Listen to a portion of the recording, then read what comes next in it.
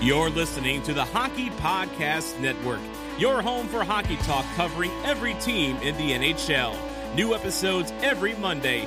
Download at thehockeypodcastnetwork.com or wherever you get your podcasts from.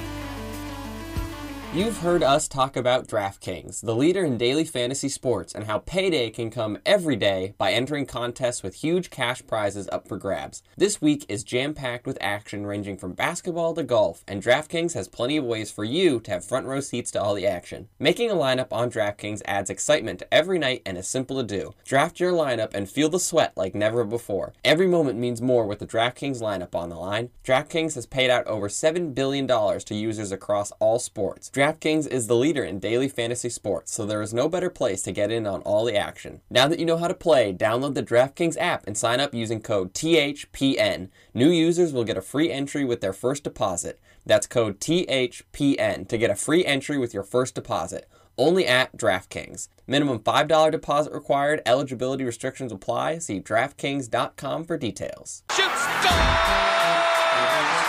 Hookberger!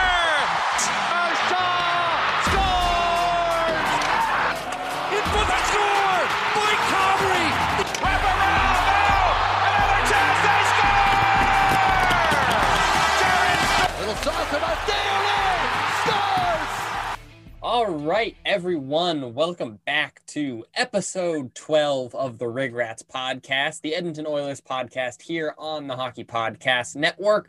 We are joined by returning special guest, Kyle. Welcome back, buddy. Hey, man. How was it? Well, you know what? We are doing quite well because for once in my life, the Oilers went down by a large lead. I decided not to watch the game, knowing that eventually they would score, give me a little bit of hope. And then it would be up to me to make the decision on whether or not I turn on that game and watch the Oilers lose. And you know what I did? I turned on the game, and you know what the Oilers did? They freaking won. They won the damn thing. That was crazy. So let's talk about it, Kyle. Obviously, we're talking about this last Tuesday night game versus the Vancouver Canucks. Mike Smith back in net, and it started off, like I said, rough. A minute and 6 seconds in, Bo Horvat, just from a horrible angle, like from the boards, below the goal line, just throws a muffin at Smith, and it goes in. Just a horrible, not a good way to start the game for Smith at all. I mean, you saw, like, when it went in, he kind of looked down like, what the hell? Well, he was confused. He had no idea where the puck was. Well, yeah, and he's like, how did it go in? So tough start for the Oilers. Tyler Myers would score to put them up by 2 on a deflection off of Ennis, who was going down to block the shot. Eventually, Elias Pettersson would put in another crazy out of midair, no look backhander goal past Smith again. The Oilers, however, would score a bit of a softie of their own right at the end of the first period. Dominic Cahoon puts it on net, and it squeaks through. And then I'd say that's probably one of the turning points in this game. I'd say there are two turning points. The first one is that goal right at the end of the first period, because I think that put the confidence and the belief into the Oilers locker room right at the end of that first period that they can come back in this game. And I also think it sowed the seeds of doubt in Vancouver's mind that they are going to give up this lead. And I think you saw immediately as that second period started, the different mindsets both teams were in. I think it shows where they both are in the standings and how they've been playing of late. I think it's definitely nice to, if you tuck one at the end there, you go into the intermission, and even if it's not a great goal, I think it still gets your engines rolling for the next period to, come out and push harder and try to get the win. The Oilers continued to push. And then I'd say the second turning point in this game is when notable scumbag Antoine Roussel decided to jump Jesse Puljujarvi, get a couple of good shots in on him after he dropped the gloves. Puljujarvi, who didn't drop the gloves, and then take a penalty. It did come out this morning, however, Roussel was fined, I think $5,000, which is nothing to an NHLer, this morning for his actions in that game. But the Oilers were able to score on that ensuing power play and gain a lot of momentum from it. And I understand Roussel is an agitator, but I just don't understand what he was thinking on that play at all. Yeah, I don't know. Just like I can understand, that's a little bit of his role is just to try to, knock some of the guys on the other side off their game, get your boys kind of fired up. But I don't know. I agree. It didn't really make sense to me at that point. You know what I mean? Like it just seemed like he sort of lost his head a little bit. Like Puljujarvi did something and he just like threw his gloves and threw a couple punches and then backed off. And Puljujarvi was like, "What just happened?" Like it was a really weird play all around. It didn't make sense, and then it cost Roussell's team. Exactly. So I mean, obviously there's room for a well-placed scrap. You and if you and another guy are heated at each other for something, or you and the other team's agitator are looking to, get rowdy, get the boys fired up. Sure. But the whole thing was just kind of weird. Especially the way you just backed off. It's just kind of like, are you giving me a chance to go? Are you done? Well, Puljujarvi turned around and I don't know, normally you get punched a couple times and you're going to turn around and be mad. But Puljujarvi just turned around and looked just generally so confused as to what just happened. Because Roussell dropped his gloves, grabbed him, fed him, I think, 2 punches and let go and then completely backed off. And Puljujarvi hadn't even turned around by the time he let go of him. He was just like, I was hit from behind and then I was hit a couple more times and now I have a power play.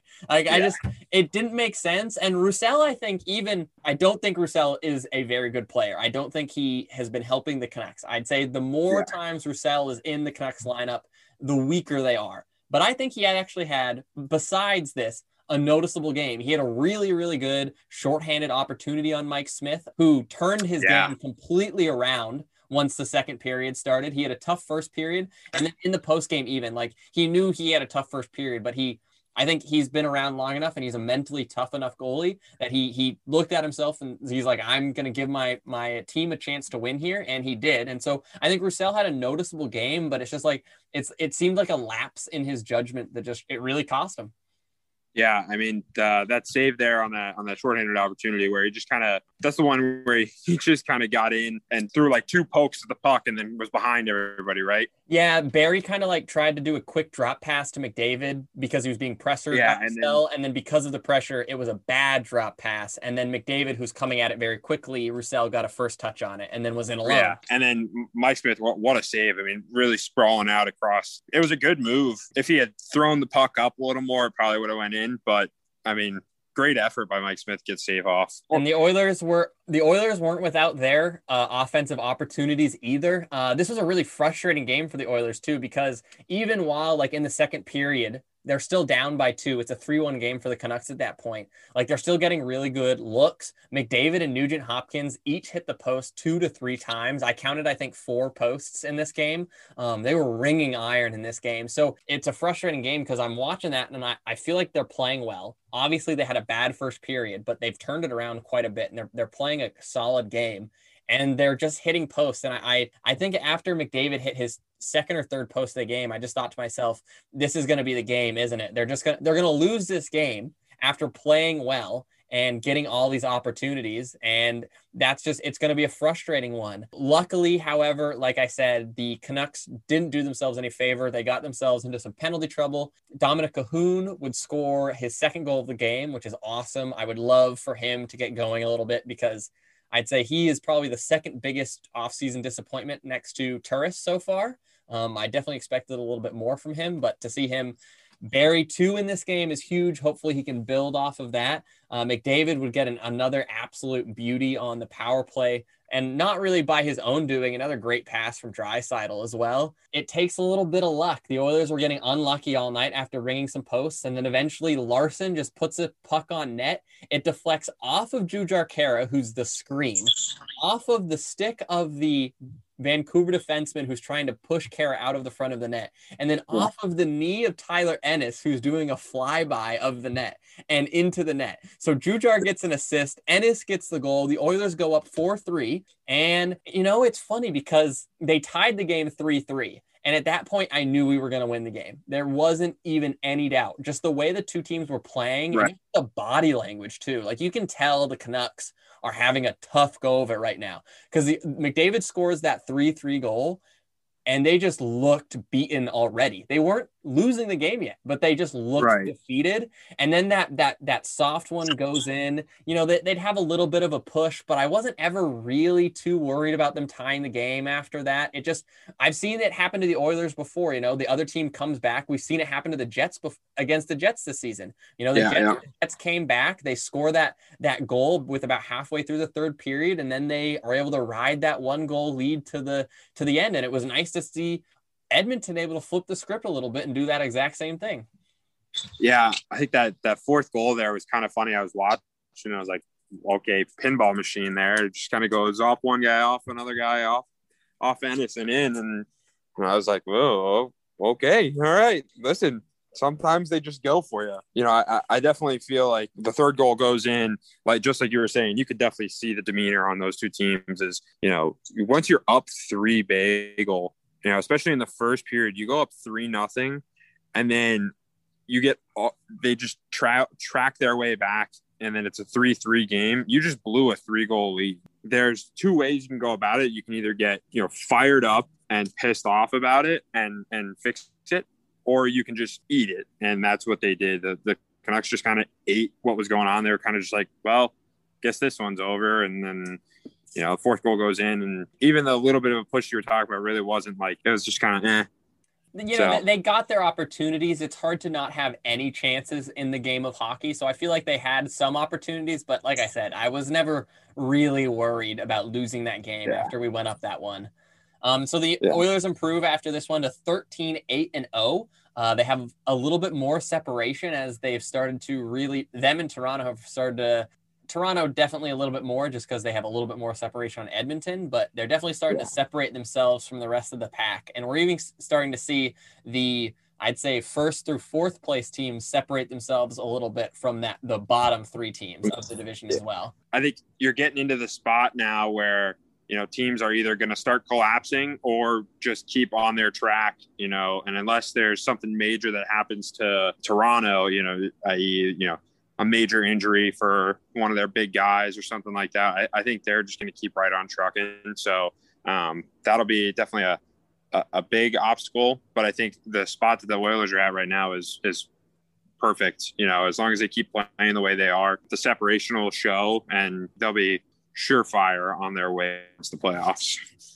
So then looking ahead then to the upcoming games between this episode and the next, we have another 2-game split. Obviously, the Oilers won the first one versus Vancouver on Tuesday. And then coming up here on Thursday, I guess the night of when this podcast will be released, they will be taking on the Vancouver Canucks again for the second half of the series versus them this week. They are 2-1 versus the Canucks on the season so far. The Canucks are 8-13-2 and in 6th place. So Kyle, obviously, they got up to that high lead. I'd say their spirits are pretty low from a Canucks standpoint, and the Oilers have to feel pretty confident after coming back from this 3-goal lead, or after coming back from that 3-goal deficit. So what should we expect in this second one? Because obviously the Canucks, I would assume, are going to come back pissed, but you know, like we said, they're in a bit of a slide. So what should we expect here?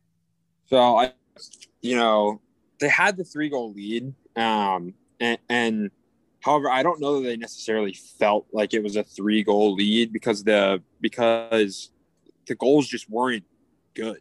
You know what I mean? That like the first one, and then Pettersson's goal that it goes in and it's highlight reel. It goes on all but it's kind of lucky. You know what I mean? That's just kind of lucky. Like, no disrespect to Pettersson. He's obviously like a million times better hockey player than I am, but I think that something about it is just lucky. So I think they feel lucky to be there, not necessarily like they should have been at that 3-goal lead. So, I mean, it still sucks dropping a 3-goal lead like that.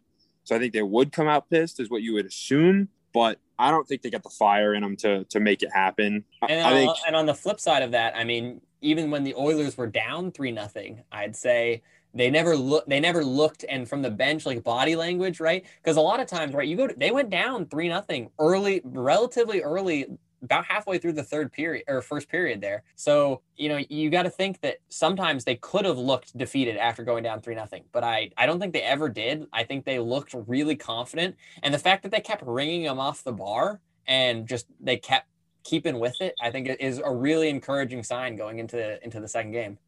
Yeah, I think those chances, I think it was Nuge and McDavid were banging the crossbar there. I think, hitting the post is one thing. Hitting the crossbar hurts a little more because, if you're an inch lower, you're going top shed. But they were ringing the bar. It wasn't even like it was like those were rockets that came off of there. I think Nuge is the one that hit. I couldn't tell if that off the bar or the back bar because it went so quick off. I was like, I got to watch that one again.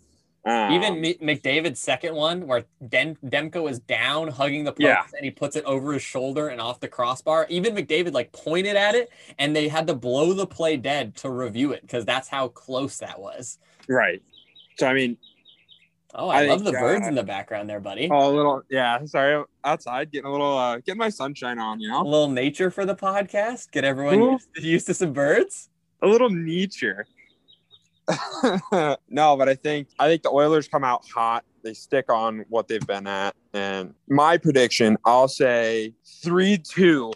Even though I jacked up my last prediction, I think 3-2 is about where this game's gonna end up. A W for the Oilers.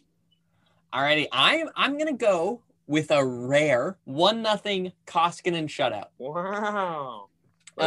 We also have one more game here coming up between episodes to talk about. And this week, and like we were talking about the standings a little bit, this week is a big game for the Oilers in the standings. They play the Toronto Maple Leafs 3 times this coming week. I'm only going to ask you for a prediction for the upcoming Saturday game versus Toronto. They're 2-2 right now. The Toronto Maple Leafs are obviously in first at 14-4-2 on the season. But the Oilers have an opportunity here. If they can win 2, be crazy, even go for the 3-game sweep over the Maple Leafs, right? I think if they can pick up more than 50, if they can pick up 4 of the 6 possible points versus the Maple Leafs, it's going to be huge because this is a large chunk of games versus in the Maple Leafs series. And if you want to make up ground versus the Maple Leafs, the easiest way to do that is to beat them. So this is a huge, huge week for the Oilers to make up a lot of ground on the Maple Leafs. Yeah, I definitely think that the opportunity is there. It's presenting itself. It's very cut and dry. They're in front of you. You want to make up space on them. Those are 4-point games. If you win and they don't, you just made major ground. And there's 12 points on the line here. If you think about it that way. Yeah, if you think about 4-point games, that's 12 points on the line. I would agree with you. You gotta go in and win 2. Whether it's the first 2 and you sacrifice the third one, or whatever the you win the first one, you lose the next one, then you come home with a solid third game. Exactly. Whichever way it floats, I think that's gotta happen. You gotta win 2 games there. And honestly, I'm gonna throw out a wild prediction before anything happens. I think one of those games is probably gonna go to OT. Okay, interesting. So either way it goes, it could either suck that it goes to OT, or it could be good because then they're picking up the extra point. So I think that'll be something to watch for. So I'm going to start off predictions in this one. I'm going to say the Oilers are going to win the Maple Leafs. I'm going to say 6-3 dub over the Leafs. Ooh. Yeah, bit of a barn burner. I think in terms of game story, if you want me to give you a gut feel how I think this game is going to go, I think it'll be back and forth, and then the Oilers might pull away in the end. Maybe maybe 2 empty netters. You never know. The rare 2 empty netter game to give it a 6-3 look. What do you think, buddy? What do you got for this first Maple Leafs game? I think I'll go. I think I'm gonna say. I think the first game is going to be the overtime game. I think it's going to be the pace setter for the series. So I think we're going to get a 4-3 overtime game. I think the Leafs best the Oilers on this one. An overtime loss. But then the Oilers come out hot on the next 2. All right. I like it. Well, I will ask you, we'll definitely talk about, obviously. Still picking up points. Mm-hmm. So I think, obviously, we're only asking about this one, but this next episode is going to be one to look forward to see. I'll definitely have to ask you about that. In terms of prediction score between the two of us last week, there was no empty net goal in the game versus the Canucks. Neither of the teams won 3-1. However, the Oilers did win, so we both pick up another point, and I'm still ahead by 1. The score is now 10-9 for the season series between the two of us. I wish you best of luck, my friend. However, we are going to take a quick break, and we will be right back for a look around the league.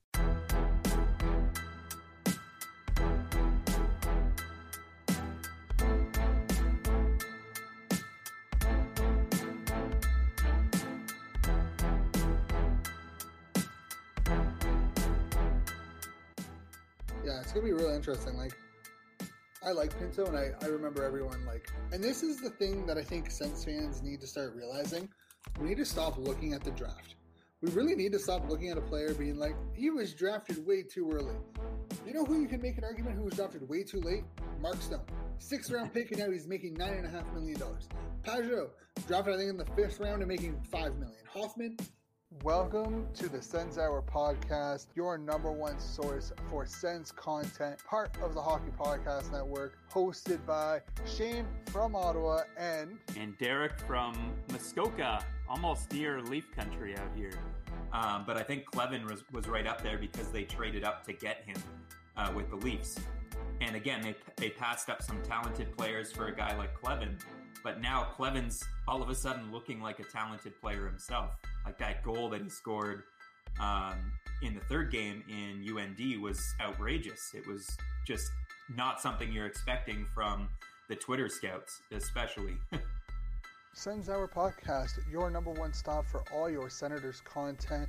New episodes coming at you every Monday and Thursday, part of the Hockey Podcast Network. Have a good one. Stay safe.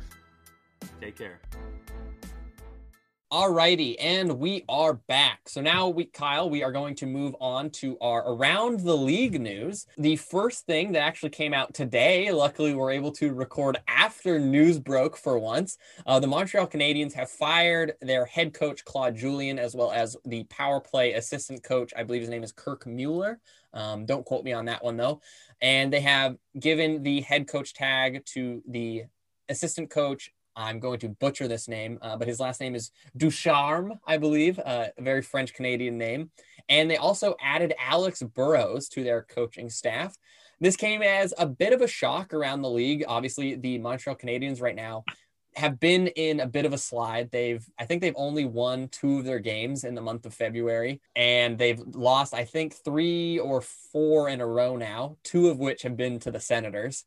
But they are in 4th still. They started hot, so they're still in 4th. So I think it surprised a lot of people. I listened to the Claude Julien interview this morning. It sounded like he wasn't very happy with the way the power play was going and maybe the way the message was being communicated in the room, and he felt like a different voice was needed. It's always kind of shocking to see a head coach shifted like that. But I think of all the teams, I mean, I'm the least surprised that it was a Bergevin run team, because I feel like he's done this out of the blue coach firing a couple times in his stint as the Montreal GM. But what do you think this is going to do in terms of the Canadiens here, Kyle? And like, what do you think it's going to maybe do to the North Division as well? Well, so, I think anytime you have such a major change like that right in the middle of your season, it can go one of 2 ways. It can either help you. Well, I guess there's a couple different options. It could help you a lot, and that's the intent of the move, I'm assuming. Obviously you wouldn't want to hurt your team at all. So the meaning behind it is that you want to get better, and you think maybe somebody else can help you do that. So there's definitely that option. I think you could get way worse because they're like, oh, well, that guy's gone. We liked him. You know what I mean? If all the guys in the locker room liked what he was preaching, then you could get, adverse effects. Or it could just continue on the same way, and the coach really didn't have much effect to it. And it was just kind of, that's the way your season was going to play out. So I'm kind of interested to see what happens. I think Claude Julien, he's definitely one of the better known coaches in the league, I would say. So he's definitely hopped around a bunch. I think this was his second stint as the Montreal Canadiens coach. I believe so. But I mean, he did well when he was coaching the Bees, especially French Canadian team, French Canadian coach. I wouldn't be surprised. Do you think that hurts them a little bit, that they seem to favor French Canadian just staff and players a little bit? Like, do you think that like it's maybe I won't say like they're completely like we won't hire anyone unless they're French Canadian, but like Right. I feel like they maybe lean like if it's between two people and they're both the exact same candidate, they're gonna give it to the French Canadian one. I don't know, but I feel like that could potentially be hurting the Canadians. Yeah, I think they do that a lot just because the Canadians fan base is so Rabid. Yeah, and aggressive. You know, they are so aggressive in their fandom. Like they love the Canadians so much, and honestly, Quebec as a whole is just kind of like they wish to be passionate group of people. Yeah, and they kind of wish to be their own deal. So if you're a French Canadian guy, they're gonna love you a lot more. You know, so I think that's kind of the reason they do it is because they know their fan base is like partial. But you know, I think Ducharme stepping in is you know, there's obviously no doubt that he's a French Canadian guy with a last name like that. So yeah. I think they should be all right. I don't know that they're going to turn it around completely, but do you think this in the terms of this season, do you think the head coach change coming now, do you think it improves their team or hinders their team? Like, do you think they get better now, or do you think that they stay about where they are? Honestly, I think they stay kind of where they are. I think they came out real hot, and for some reason they're, you know, like you said, they're in that slide. And I don't really know that it was necessarily a coaching problem. So I think they probably kind of stay where they're at. I think they're just kind of having some struggles. And what do you think about Alex Burrows being added to the staff? I always liked Alex Burrows when he was in the league. So that's funny because I did not at all. I know he's kind of a scumbag, but that's what. But I kind of liked it just because he always played so gritty. Like he always played so gritty, and you could kind of throw him in wherever you wanted. Like he wasn't an amazing skill guy, and he also wasn't like this huge goon, but he played with grit. You know what I mean? You get what I'm saying? Mm-hmm. Yeah, I got you. So I think adding that, I think that, you know, that could be the factor. I think he's going to inject some of that into the Canadians. He might inject some of his, hey, here's what's going to happen. Third line, I don't care what you do, just dump the puck in, go kill somebody. And I think that, you know, could definitely have an effect on the way they're playing. I know for sure when somebody gets rocked, that hyped immediately. Let's go. Time to go play hockey, right? So, you know, it could definitely help him. And I think that's probably why, you know, he played in the league for a good while. So, you know, he's definitely got some – it's not like he's oblivious or anything. He definitely has – you know, understanding of the game. I think that's what his role will be, is just to kind of pump the boys up and be like, all right, here's the deal. This is what we're going to do.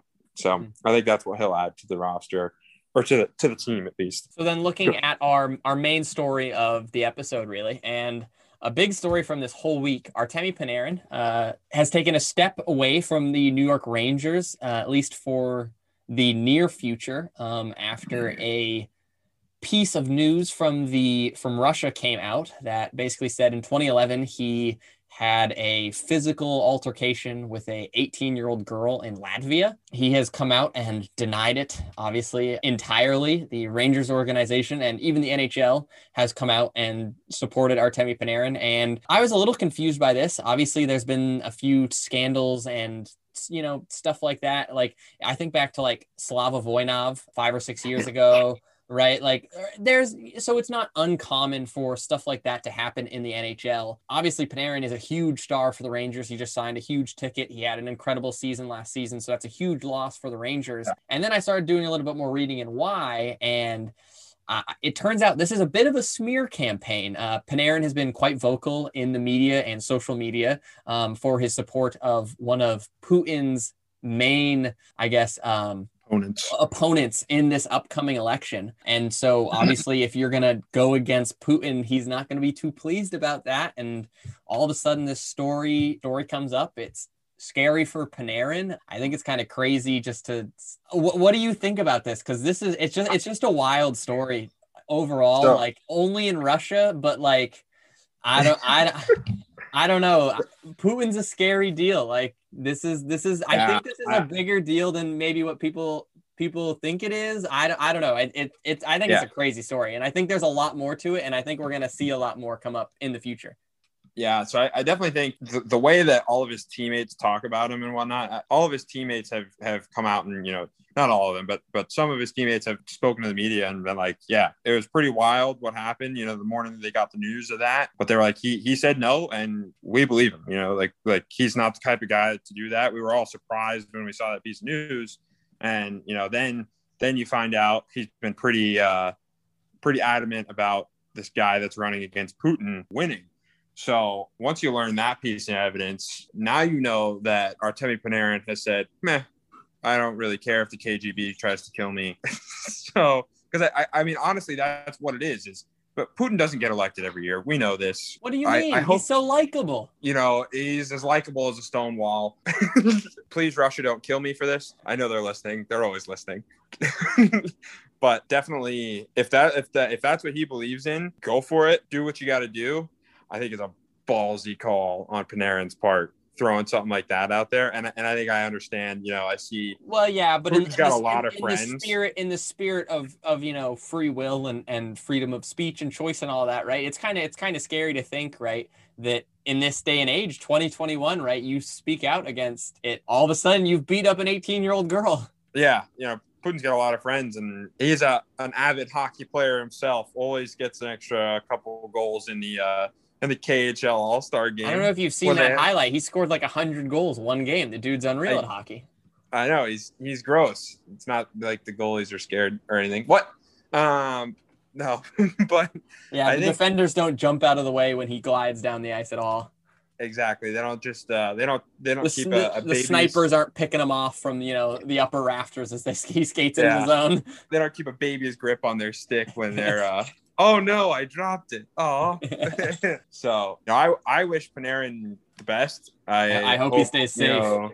I hope this kind of resolves, and I think with him taking a step away from the team, I don't know that, you got to assume he's going home. You got to assume he's going back to Russia to deal with something, right? I would think, if you're in New York. I think he's just taking a personal step back, right? Because I think when your character is called in question like that, right? Like that's right, because it's his word versus this stories thing, right? So I think, and especially right, just with the way the world is trending like that, I think right, it's hard to prove yourself innocent after people have already maybe thought you're guilty. And so I think that's got to rock a person like that. Like he's got to be shaken after just having his character called in question like that, let alone all the other potential scariness that there is in this story. It definitely would kind of shake you a little bit, and you can understand why he's taking the step back. I definitely get it.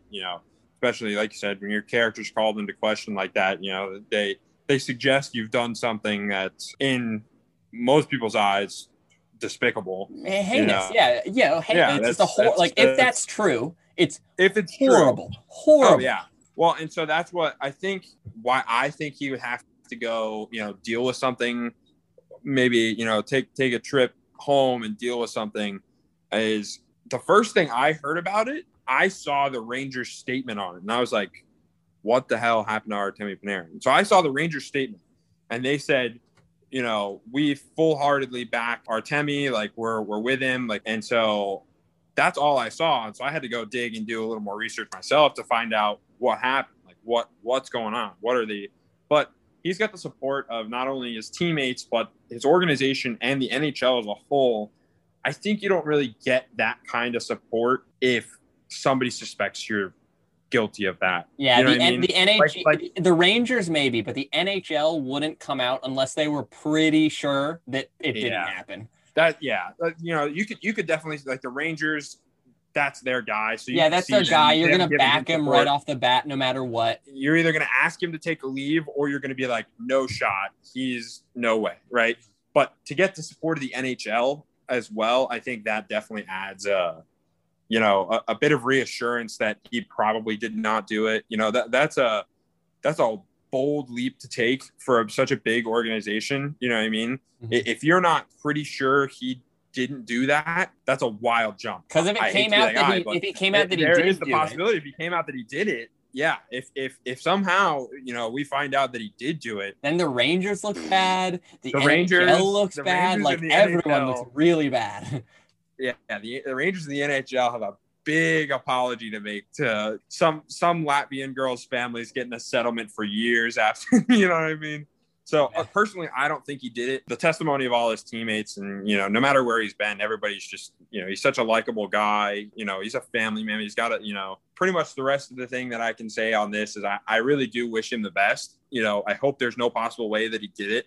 So if he didn't do it, I hope it comes out that confirmed he didn't do it, guaranteed. This was just some backwards attempt at Putin trying to slander guys. Through his goons, just mess with him. I really hope it doesn't affect his game at all because he's over a point per game for the Rangers right now. He put up 95 points last season. He's sitting on like a $10 million contract, for like 8 years. Yeah. From a hockey standpoint, it's a huge loss.